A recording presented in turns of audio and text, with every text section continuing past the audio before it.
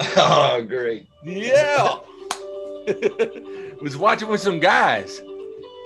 No, we're not talking about that.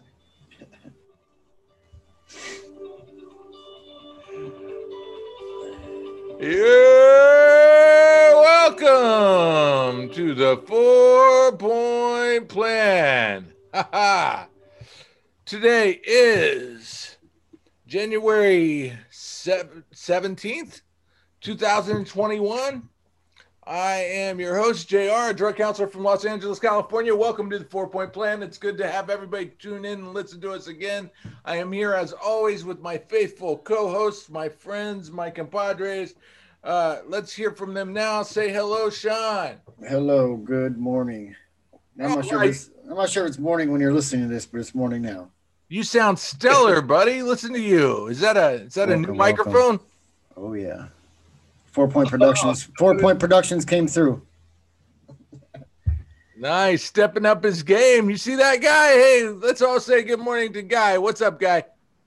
Good morning. I still have the same microphone. It's just not working. Come on, Jersey. Come on, Jersey. Jared hasn't given me a new microphone yet. Good morning, everybody. Hopefully, I sound all right. And yes, it is morning for us. We're going to talk a little bit about this 4-point plan today. That's right. Which episode are we on? My God, it seems like we've been going forever. We are on episode 29. Can you believe that? Always ask us that. 29. We're 20. We just keep cranking them out, man. This is beautiful because what we're doing, man, is we're coming on here on the podcast and we're talking about the 4-point plan that can save your life. It will give you freedom from active drug addiction and give you a new way to live. This is what worked for us and worked for countless others, and it can work for you too. If you or someone you love struggles with drug addiction, alcoholism, we understand. We have been there ourselves, and we want to help you to change your life and to get a better life and to get sober and to get clean and to stay that way. And you can do it if you practice this 4-point plan. It's a very simple plan. It's an easy plan. People may struggle to do it, but once they get going, man, their lives get awesome. So it's this simple. It's number one, you need to go to 90 meetings in 90 days. These could be AA meetings, NA meetings, possibly even something called Smart Recovery or Refuse Recovery. There's lots of recovery programs out there. The most popular probably being Alcoholics Anonymous, which has saved millions of lives. It's really transformed people. But, you know, wherever you got to go, man, just get in where you fit in. We're going to talk a little bit about that today. But what's important, man, is that you do 90 meetings in 90 days. You make this a part of your life. You prioritize this so that it comes up number one in your life. You go to a meeting every day. You know, if you want to shift your priorities around after you do the 4-point plan, maybe you want to do that. But to get started, man, this is really important. Do 90 meetings in 90 days. Just for 3 months, go to a meeting every day. Also, I want you to get a sponsor. A sponsor is a sponsor is someone who has been there, who has gotten sober and stayed sober, and they can teach you how they did it.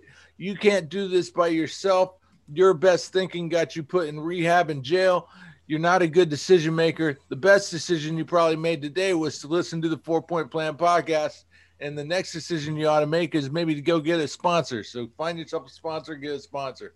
Number three, get a home group. Find a meeting, man, that you're going to feel comfortable at. You're going to feel like the people there are like family, and you don't want to miss that meeting ever. So you're going to go there every week. So find a home group. And then finally get a service commitment. Find a way to be of service to the program that saved your life. Find a way to give back. These meetings happen, man, and they're going to happen whether you're there or not, but you can show up and you can help these meetings happen. You can be a secretary, you can be a greeter, you can be a chip person or a treasurer, or there's lots of service commitments available at meetings, probably more commitments available at meetings in person. Right now, there's a pandemic, so we do a lot of meetings online, but there's still people that work behind the scenes, man, that get the websites going, that keep the keep the Zoom security going. We got a Zoom security guy here today who will make sure that no one Zoom bombs our podcast. If someone tries to come onto our podcast on our Zoom, he will kick them out immediately And report you. and report them. That's awesome stuff. Yeah. So let's run it down again real quick. The 4-point plan, 90 and 90. Get a sponsor, get a home group, get a commitment. Do this, man. Get involved with this program. That'll save your life. And good things will happen. I promise you this. So today I wanted to talk about something that's a little bit different, man, and maybe a little controversial. I had a weird day yesterday, bouncing around with some different meetings. I've actually attended several meetings this weekend, and I tried going to a couple of meetings yesterday that I wasn't comfortable in, man. So, it's really about getting in where you fit in. You need to do 90 and 90.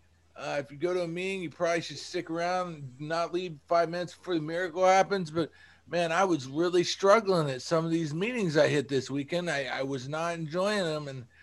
And I think it was the people, man. I think that there were people out there that just, rubbed me the wrong way. And is it that the people rub me the wrong way, or is it because I have a disease that wants me to do heroin? I don't know, man. I got to ask God. I got to talk to God and be like, God, did I leave that meeting because I didn't like the people? Or did I leave that meeting because there's a disease inside my brain that wants me to do heroin more than anything else? And it knows if it can drag my ass out of a meeting, that it's winning the battle. It's one-upping me. It's getting me that much closer to going out and relapsing. What I have is a chronic relapsing brain disease. At 12 years sober, I am still very conscious of the fact that I have a chronic relapsing brain disease. It lives inside my brain. It goes to meetings with me. It goes to school with me. It learns what I learn, and then it talks to me in my own voice, and it tells me shit like, oh, JR, you've got 12 years clean, man. You ain't got to listen to this bullshit from these people that are so full of shit. Look at this motherfucker over here. He runs an illegal gambling establishment out of his house. You going to fucking listen to him about spiritual principles? He's a motherfucker. What about this dude? I think that dude's pimping newcomer girls. You better stay the fuck away from him too. Fuck this meeting. All these people are full of shit. Is that person from your home group that you've known for fucking 25 years? They're still fucking relapsing? Why the fuck are we at this meeting? This is the kind of shit that's in my brain, man. It's attacking me. And I'm looking at people and I'm judging them. I'm just sitting there being all judgy. And I know I shouldn't be judgy. People, they tell us in the program, do not be judgmental.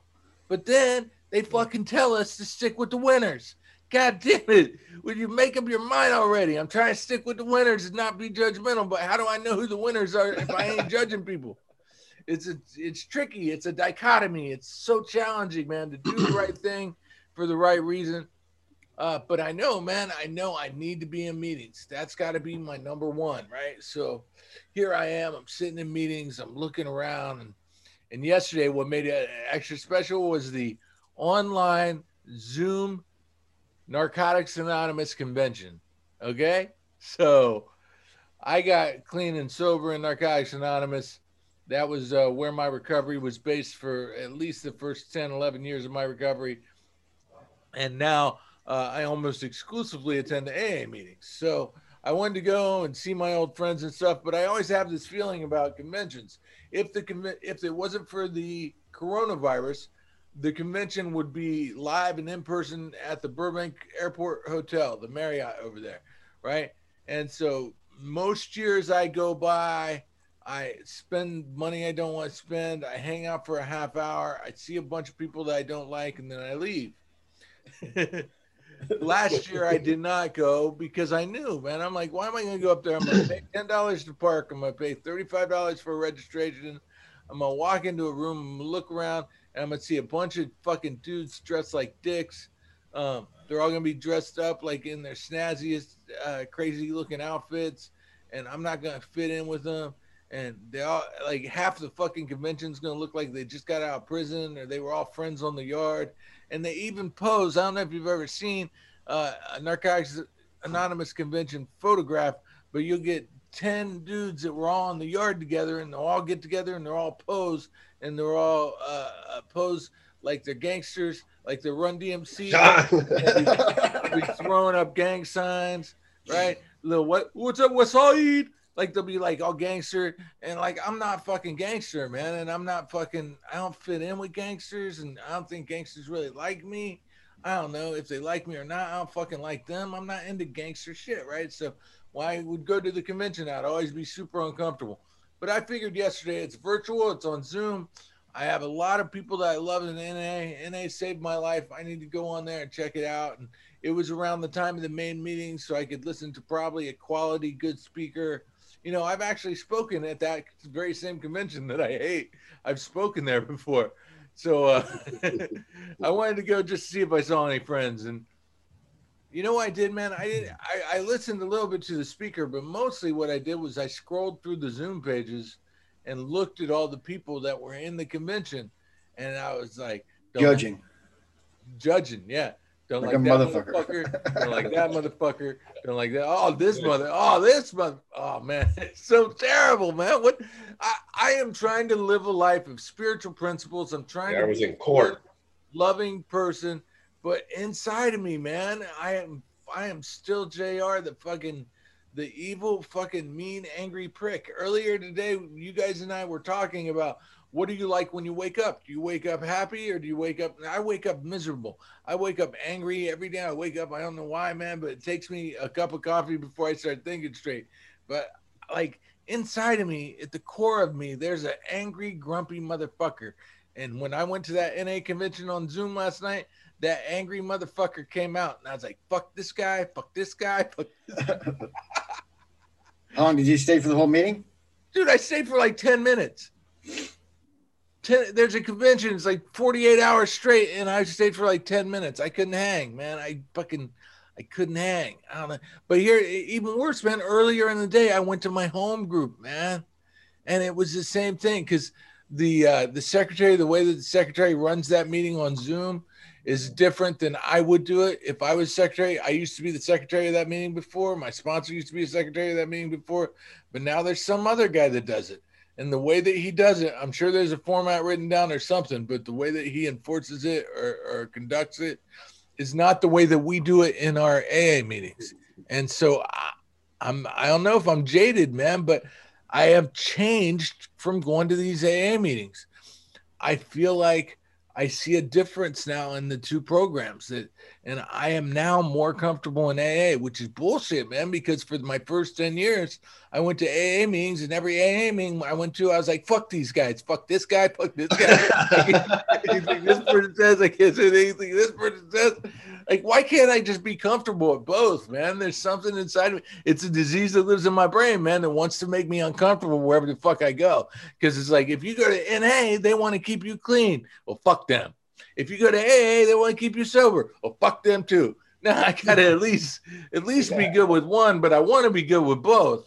So I guess it's not really about principles versus personalities, man. I think what it's really about is my level of acceptance and my level of willingness, and how do I get in where I fit in? How do I find the program that works for me, and then just love it and not be so judgmental of everyone else? And that's where I'm at today, man. That's the challenge that I'm facing today. And I know that I'm bringing this up on the 4-point plan because I tell people, go to meetings, man, go to 90 and 90. And now they're like, I went to that meeting and those people are all full of shit. You know, what if they went to that convention I went to and was like, man, it was all gangsters. I ain't hanging out with no fucking gangsters. I just got out of gangsters. I don't want to be back in the gangsters. I get that. I understand. I'll be like, go to AA. There ain't no fucking gangsters over there. It's just weird people. There's some. There's some reformed ones. JR, I love your honesty on this, man. That's great. That's a great topic. And it's something that a lot of people do struggle with when they first start going to meetings is that our minds just will not shut up and stop judging. We're just a little nervous and probably scared, even though nobody likes to admit it, or fearful, or we just love judging people, man. And sometimes that alone can keep people away from just going to a meeting and sitting there and taking in any positive that they can, because that negative judgmental mind just keeps us away, man. It shuts us away from the sunlight, is the way I like to put it. And that's very honest of you. I'm glad you brought this up. I think it's a great topic for today. Yeah, I mean, many years ago, after my third or fourth DUI, I was ordered to go to meetings, and I was younger then, so I went to CA. And that's a totally different feel of meetings too. I think there's a lot of, I don't want to say immature, but there's a lot of it's just lax. It's a lot of jokes going around, like they make fun of the format when you're reading it. And back then I liked CA. I was younger though. I don't know if it has anything to do with it, but now when I went to CA when I was in treatment, the CA meeting would come and it was just like, they're making a mocking of the program. It was like comical and it was somewhat funny. I mean, I was still new in sobriety, so my emotions were all over the place. But, you know, those uncomfortable situations is because every meeting, when I first started going to the program, every meeting I went to was uncomfortable for me. And that's how I knew I was making a change, though, because I was doing something different that I'm not used to doing. And going to meetings, you know, people asked me to share. And, you know, I listened for the first year. Even today, I don't really share that much because I'm listening. I'm soaking it in because I don't really know it. So I'm learning it, but it's still uncomfortable. Even when I'm asked to share, lead, or that's like in the meeting on Friday, I raised my hand to read and just to try to get out of that uncomfortability zone and just to be more comfortable with it. You just got to find one that you even, I don't know, uncomfortable is good when you're trying to get sober because you're doing something different. You're changing your life. So you're not used to any of it. And that's my experience. These uncomfortable situations, I always thank the reader or the leader or the secretary when I'm asked to speak because they put me in an uncomfortable situation in the podium in front of everybody. JR is a little different. He likes that spotlight, that center of attention. But for me, it's uncomfortable. But I'm getting over it. I think it was. I loved what Guy said. And Sean kind of reiterated it in different words. There's a fear factor, man. When you're new and you're walking into a meeting full of people that you don't know, hell yeah, you're almost overwhelmed by the level of fear that you're experiencing. And it's really hard, man. You have a disease that wants you to get loaded. You walk into a room full of people you don't know. You don't want to talk to anybody. Talking to people is what's going to help you make connections that are going to help you stay sober. Your disease knows this better than you do. So what your disease does is it starts churning, man. It starts saying, don't talk to that person. Don't look at that person. Don't let anybody talk to you. Be a mean asshole. Like that's what happens in my brain, man. It tries to keep me. And this is going to come as a surprise to a lot of people. But the truth is I'm terribly popular. I am super people love me. I go places, people get to know me quickly and they get to love me quickly, right? So I am incredibly popular, maybe the most popular guy in NA. You know, I'm definitely the coolest guy in NA because I'm the only one that won the heavyweight championship of the world 9 times, right? I mean, Machete goes there and I get a little jealous when Machete's there because then I kind of become the second most famous person in the room. But most of the time, I'm the most famous person in NA. But I show up at the NA meeting yesterday, man, and something overcomes me, this fear that nobody likes me. Self-centered fear. When I walk through the door, man, I think nobody likes me. That's crazy. Fucking people love me. I mean, I should get it tattooed on some. I wear T-shirts with my picture on it. I should get it tattooed. Everybody loves me because, you know, when I'm churning on all cylinders, right, I feel that way. But if I walk alone into a meeting, I immediately think nobody likes me. And what a scary, horrible thing. And what a good illustration of what the disease does. Okay? Because most of the time I'm confident and I am happy and I believe in myself. And somehow if I'm in a meeting, an AA meeting, an NA meeting filled with people that I don't know, I get this voice in my head that's my voice that's so loud that says, nobody likes you. You're a fucking piece of shit. Everybody hates you. And I believe that shit. And that's a scary thought because I've been sober for a long fucking time. I meet someone brand new that's one drink away from dying or one shot of heroin away from fucking never coming back, right? And they walk into a meeting and they get that voice in their head. Chances are they could go out and die. And I've seen it happen to a lot of people. So what we need to do, man, is we need to learn how to talk to people, especially when they're new, and tell them, don't listen to that voice in your head. Go against your better judgment. Your thinking doesn't work. Use contrary action. Maybe get into some cerebral reversal. Bobby Knight said it best when he tried to get his players to turn their thinking around. Do cerebral reversal, turn your brain around. And if you think I should leave this meeting, that means you definitely need to stay at the meeting. If you think I don't want to go to the meeting, that means I have to go to that fucking meeting. When you're new, don't trust your fucking thinking. Your thinking sucks. Your thinking got you thrown in jail. Your thinking got you going to rehab and detox over and over again. Your thinking said I could handle just doing one more. And then you ended up fucking homeless again. So you can't trust your brain. If your brain tells you don't do it, you better fucking do it. Yeah. You know, you brought up a good point about making that connection with people. You said go to those meetings because you might start talking. At least what I tried to do in the beginning, because I started going to a lot of meetings, and man, there's a lot of different types of people in there. And my mind, like all of our minds, we are judgy.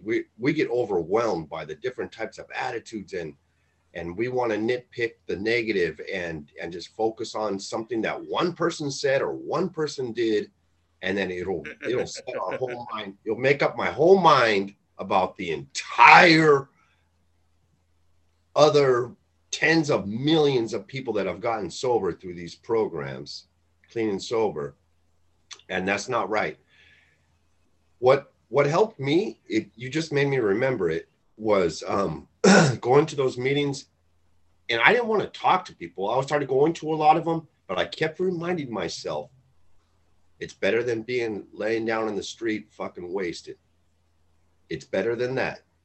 And I just kept telling myself that. I kept reminding myself it's better than wanting, just wanting to drown my life away.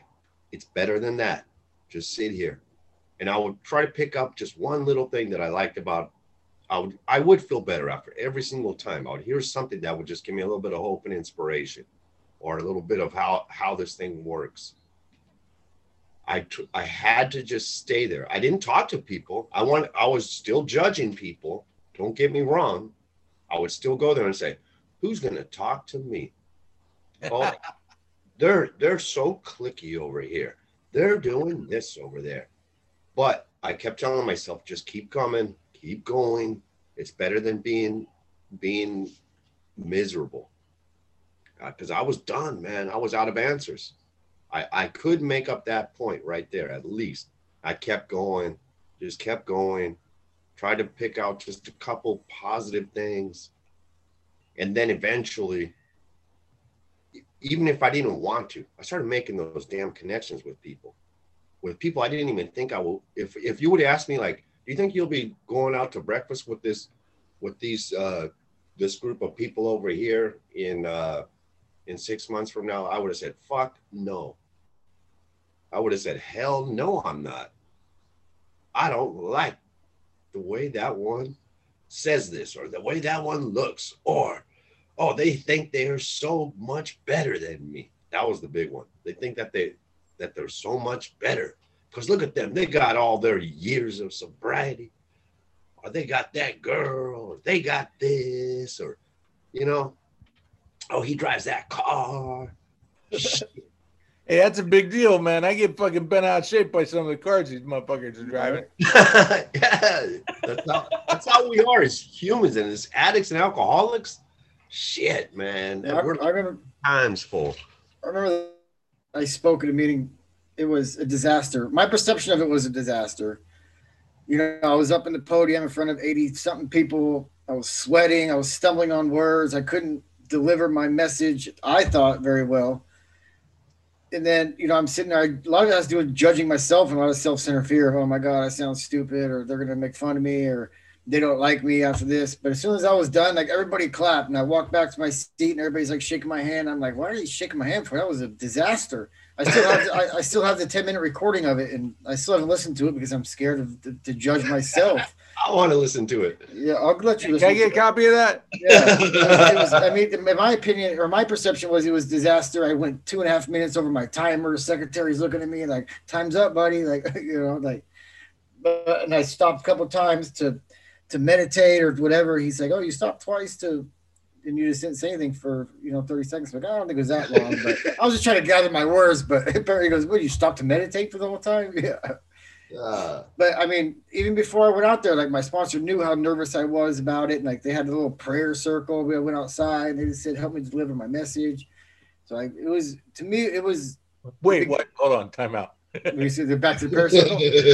Back to the prayer circle. Hold on. Did you just say that they had a prayer circle? Yeah, they do that your first time if for you're your nervous. fucking ability to share at the meeting. Not to share, just to get over my nervousness, because it was. That's awesome. Should we start doing that here before the podcast? You would have been. Please let Sean deliver a good podcast today. Now I feel like you're judging me, and I'm about to shut the meeting down. I'm about to leave on my end. I swear. Wow. That's awesome, man. Yeah, way to change it up. That's cool, man. I think it's awesome. It was, though. At first, I was like, this is a little weird, you know what I mean? Like, a bunch of dudes out there, like. It worked. His ass got up there and fucking did it. Yeah, but it was one of the most nerve-wracking things I've ever done, and I've done some pretty crazy things, but that was the beginning of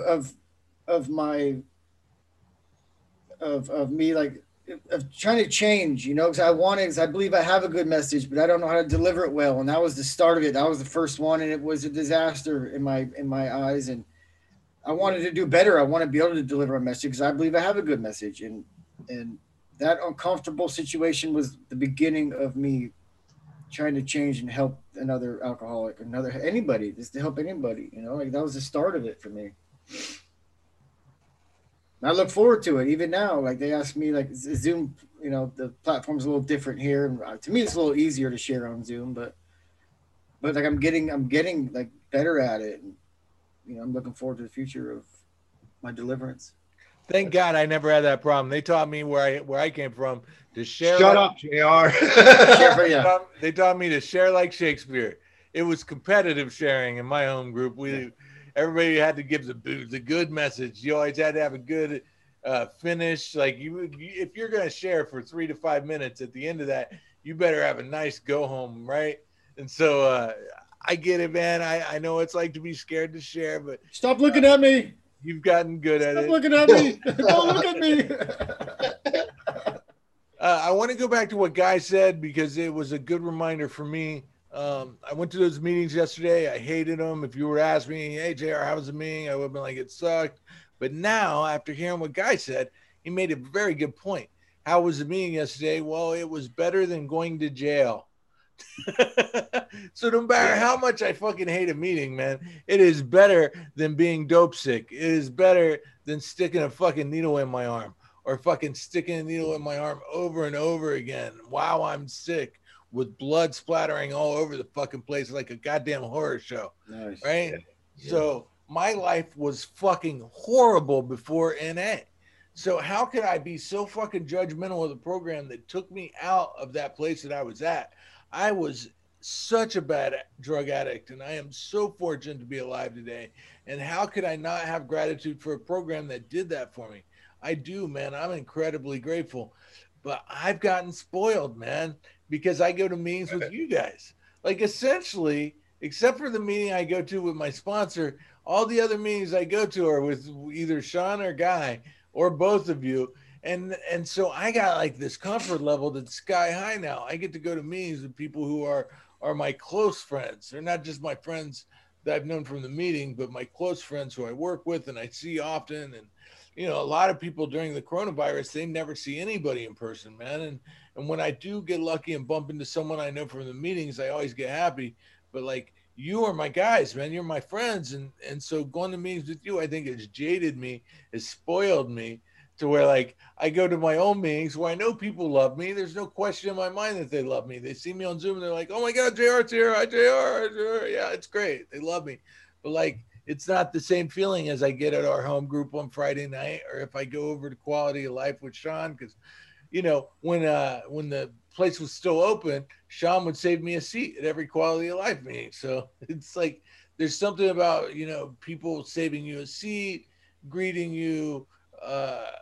Having the meeting before the meeting after the meeting, that makes you feel loved and comfortable. And And that's why it's important to get in where you fit in. Like I might keep going to meetings with you guys because that's where I feel loved the most. I guess I still feel loved for my old friends too, but like my new norm is to go to meetings with y'all. It's where I want to be. Yep. That's true. That connection. That is true. Sometimes in the beginning, though, we don't go to meetings sometimes we don't know anybody. And it's a goddamn scary feeling. So anybody new out there, we get it. Man, it was like that for us too. Sometimes you do, at least, sometimes you can get somebody, maybe if you're in a sober living, you can get somebody else to go to the meeting with you, or to do the Zoom with you. Just please go. Number one thing is just to be there and stay. Try to stay for the whole meeting if you can, because we want to get out. We'll want to leave. It's a little bit tougher when we go to the physical meetings, but in the Zoom ones, it's easy. Yeah, you just click button. Yeah, fuck you, I'm gone. Bye. You do have to hit the leave button twice though. So, but yeah. There's the other thing too is you can turn your camera off in a Zoom meeting. You can sit there with just your name up on the screen or a picture up on the screen and not have to look anybody in the eye. And that's not fostering connection. Friday night's my favorite meeting. Is my home group, and I feel connected to those people, even though most of them I didn't hang out with in person. I just see them on Zoom. But when we do go back to in-person meetings, I will feel so comfortable to go up and give them a hug because we have been building this amazing connection by going to the same meeting, the same home group. So, guys, you haven't really like maybe made that connection in person, but it's weird. We do make a connection on Zoom. I've witnessed it with myself too, where I'm like, you know what? I have a much better respect now for this person, and some people like that I have seen before in person, but I never really got to know them. But I got to know them through these Zoom meetings, and I'm like happy that I'm gonna, like, when I see them, I'm gonna give them a big hug. That was like the first couple times I went to that Friday night meeting. Like I didn't know anybody except for you two, and I was just the first couple times I went, I was just doing it as for support for Guy, and plus it's a meetings are always good, but the more I started going, now it's like I go there every Friday. I'm there, and people are actually saying, "Oh, Sean's here now. Sean's here." Yeah, they love you. I was getting private chats from somebody. This chick. She was asking me about my shoes in the back. No, not like that. It wasn't like that. Like that. It wasn't like that. Woman, she was a woman. She's asking me about my shoes in the back. Tell me about those shoes back there. Yeah, well, no, she goes, "Are all those the same shoes?" I'm like, "No, they're not all the same shoes." Because no one's ever asked me about my Roddy Piper doll back there or my stuffed animal back there. No, she's asking you about your shoes because she's really asking you about your cock. She didn't ask you. Are those shoes really large? Are those long shoes or are they fat shoes? Are those shoes been Boogie Nights or? I knew this is where it's going. That's Marky Mark. That's where it always goes. Oh man. So tell me, how do we make the connection, man? Like we're talking about this, going into meetings, feeling uncomfortable, not liking people, whatever, and you're talking about making connections to people. How do we do that? Private message him. No, not fucking. If only there was a plan that could help with this. I know one of them could be just go to a meeting every day for 90 days to start. That's a good start. I like it. A sponsor, he'll tell you what good meetings or what meetings he wants you to go to. I have a great connection with my sponsor. Me too. I talk to my sponsor every day. We were just talking about our home group on Friday, guy. I feel closer to those people already.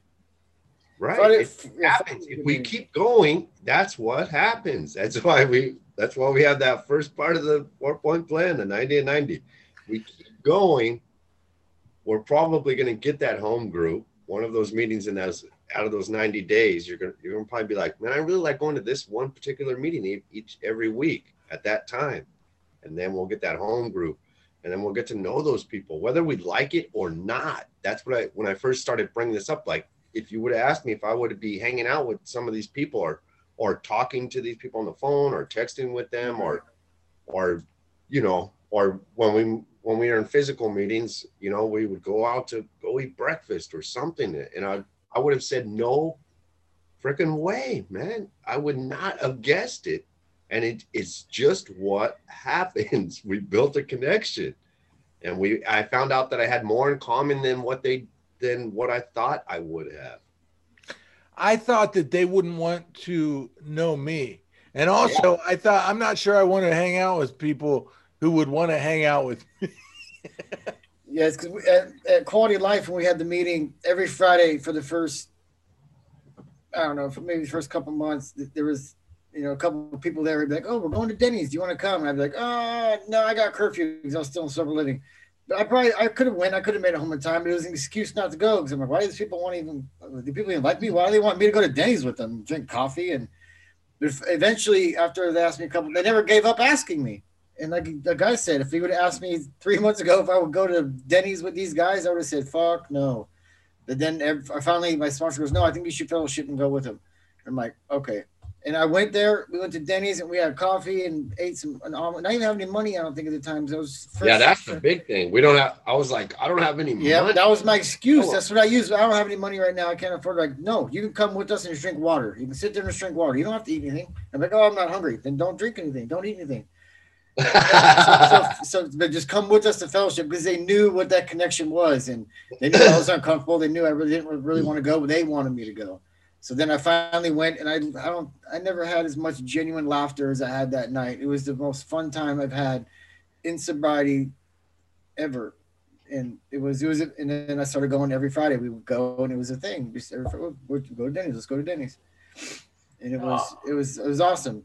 And I miss that. I miss that connection now. And like I do, like the real meetings in person are obviously way better, but thank God for the Zoom platform that we have. And it's, because you still have that connection. We're all still part of each other's lives, even though we can't fellowship too well or go hug each other or high five each other or make each other coffee. That reminds me, man, of when I was new. I got clean in June, and that November when Thanksgiving rolled around, I was invited over to some friends of mine from NA for Thanksgiving dinner. And I still felt like a nasty drug addict. Like I still felt like I looked scary and I smelled bad, and I probably did. Like I was probably did, yeah. I had less than 6 months. They wanted to throw your ass in the showers, what they wanted to do. And I was surprised that they invited me to their home. I was like, "Why? I can't believe you would let me." I can't believe it. No, man. It's a good reminder that those were my friends from NA. Like here I am talking all kinds of shit about yesterday about not feeling comfortable in NA. And that's probably just my disease in my brain, because when I was new, my friends in NA were the world to me, and they made me feel human again when I didn't feel like I could fit in with anybody. When, you know, Guy says, you know, these are people I would have never hung out with. I wouldn't hang out with anybody.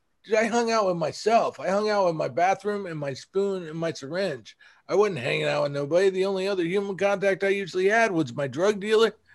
I'd be like, "Hey, you want to come in?" He'd be like, "Nah, that's cool." Yeah. I always felt like I was a major inconvenience on everybody in my meeting. Like people would ask me if I wanted to ride. I'm like, "No, I'll take the bus." And you know, I just felt like I was an inconvenience, and I didn't want to sit in the car with them for the 15, 20-minute ride to the meeting, because what am I going to talk about? Like, what am I going to relate to these people? And what are we going to talk about the weather on the way? To me, I'd rather just get on the bus and put headphones in and just get there. But my sponsor made a point to make sure I just asked somebody. He goes, "This person lives by you. This person lives by you. This person lives by you," just to let you know. He didn't tell me to ask somebody, but he told me who lived by me. And he goes, "Maybe you should reach people. These people will be happy to give you a ride." And I did. And a lot of those rides home, like I connected with people that, every person that gave me a ride home, you know, for the first, 8 or 9 months that I needed a ride was, you know, we connected, and I built relationships on these people because of those rides home. And I couldn't offer gas money. I couldn't offer much, you know, and even a good conversation I couldn't really offer because I was so uncomfortable. But, you know, it was just uncomfortable. You were the best part of the conversation. Yeah, but it was, I mean. You get to know them. yeah, then they're like, I don't want anything back. Just when you get your license, when you get a car, just pay it forward to the next guy who needs a ride home. That's all I ask. And I try to be service in any way I can now to anybody really. Yeah, it's important, man. We're telling you, if you're new and you're listening to the 4 Point Plan podcast, we're telling you we understand, but please do not listen to your disease. Do not listen to that voice in your head that tries to get you to alienate yourself. It happens to us. It happens to me with 12 years sober, man. It tells me you're not good enough. People don't like you. Fuck these people. Stay away from them. Don't listen to that. Contrary action. Go against your thinking, man. Don't alienate yourself. Become a part of the group, man. Make connections with people. The 4 Point Plan is designed to make connections with people. 90 meetings in 90 days. You can't go to a meeting for 90 days in a row and not make any friends, especially if you're in a room with them. But even if you're on Zoom, man, you keep your camera on, you speak when spoken to, you identify when your clean time comes around. And sure enough, people are going to start talking to you because people want to be your friend. If people want to be my friend, the fucking psychotic egomaniac that I am, I guarantee they want to be your friend, man.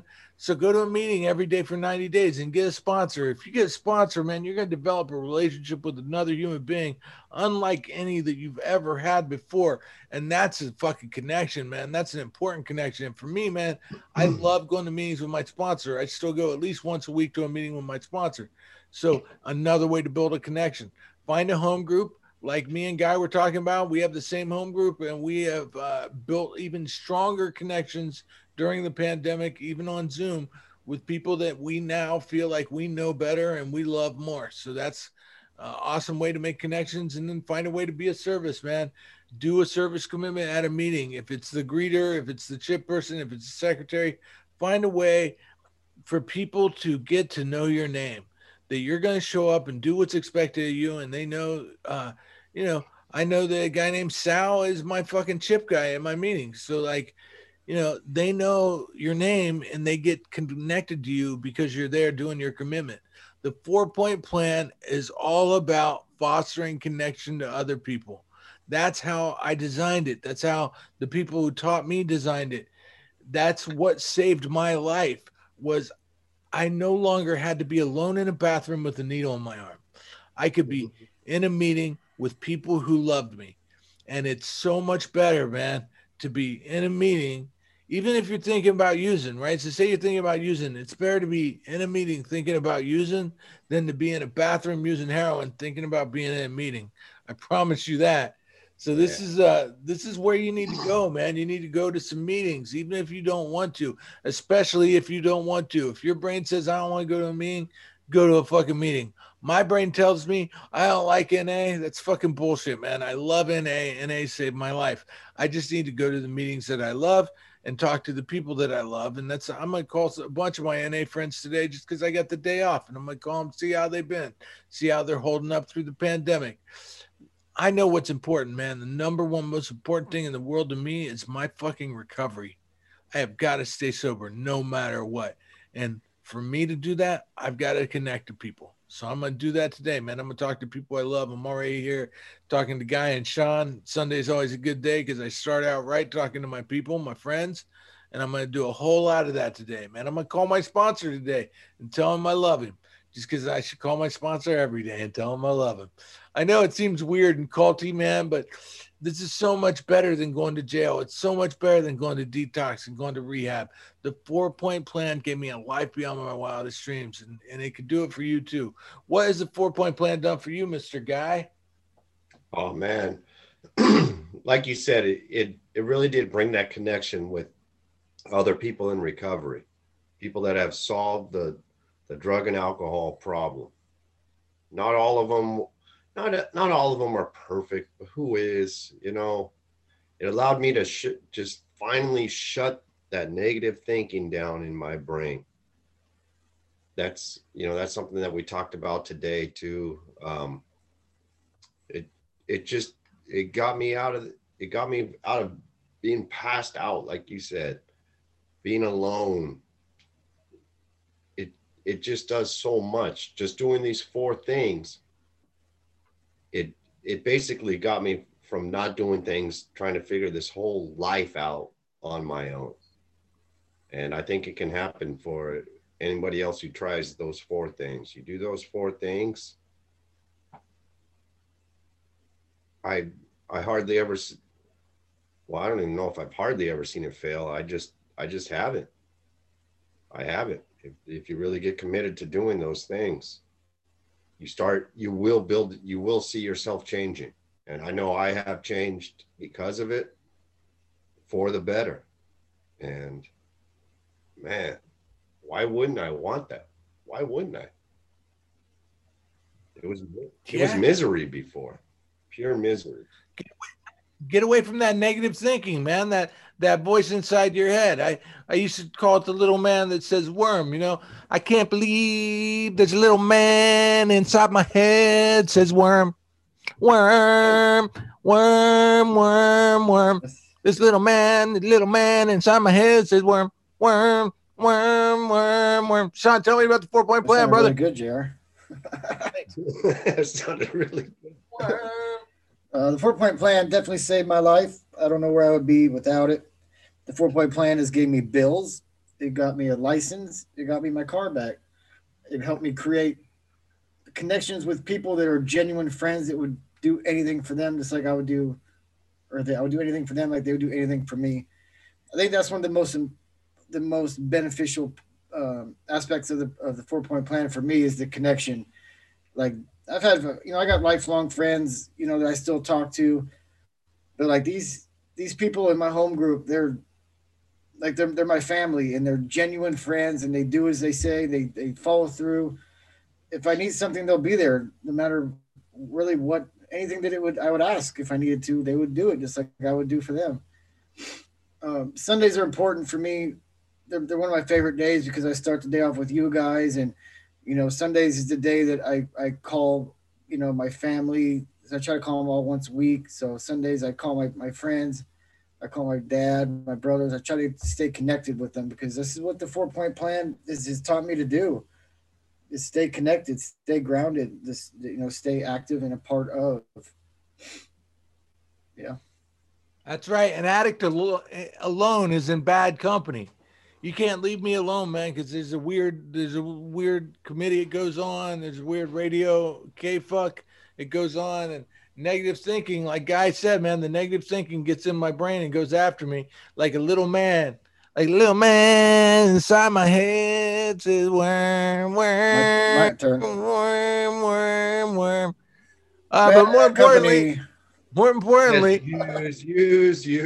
Get loaded. More importantly, the 4-point plan will be there to help change your life, help save your life, help to give you a life beyond your wildest dreams. So go out there today, go to a meeting, call your sponsor, go to your home group, get some service commitments, stay clean, stay sober, keep listening to the 4-point plan. We love you guys. Thank you. 4-point Productions out.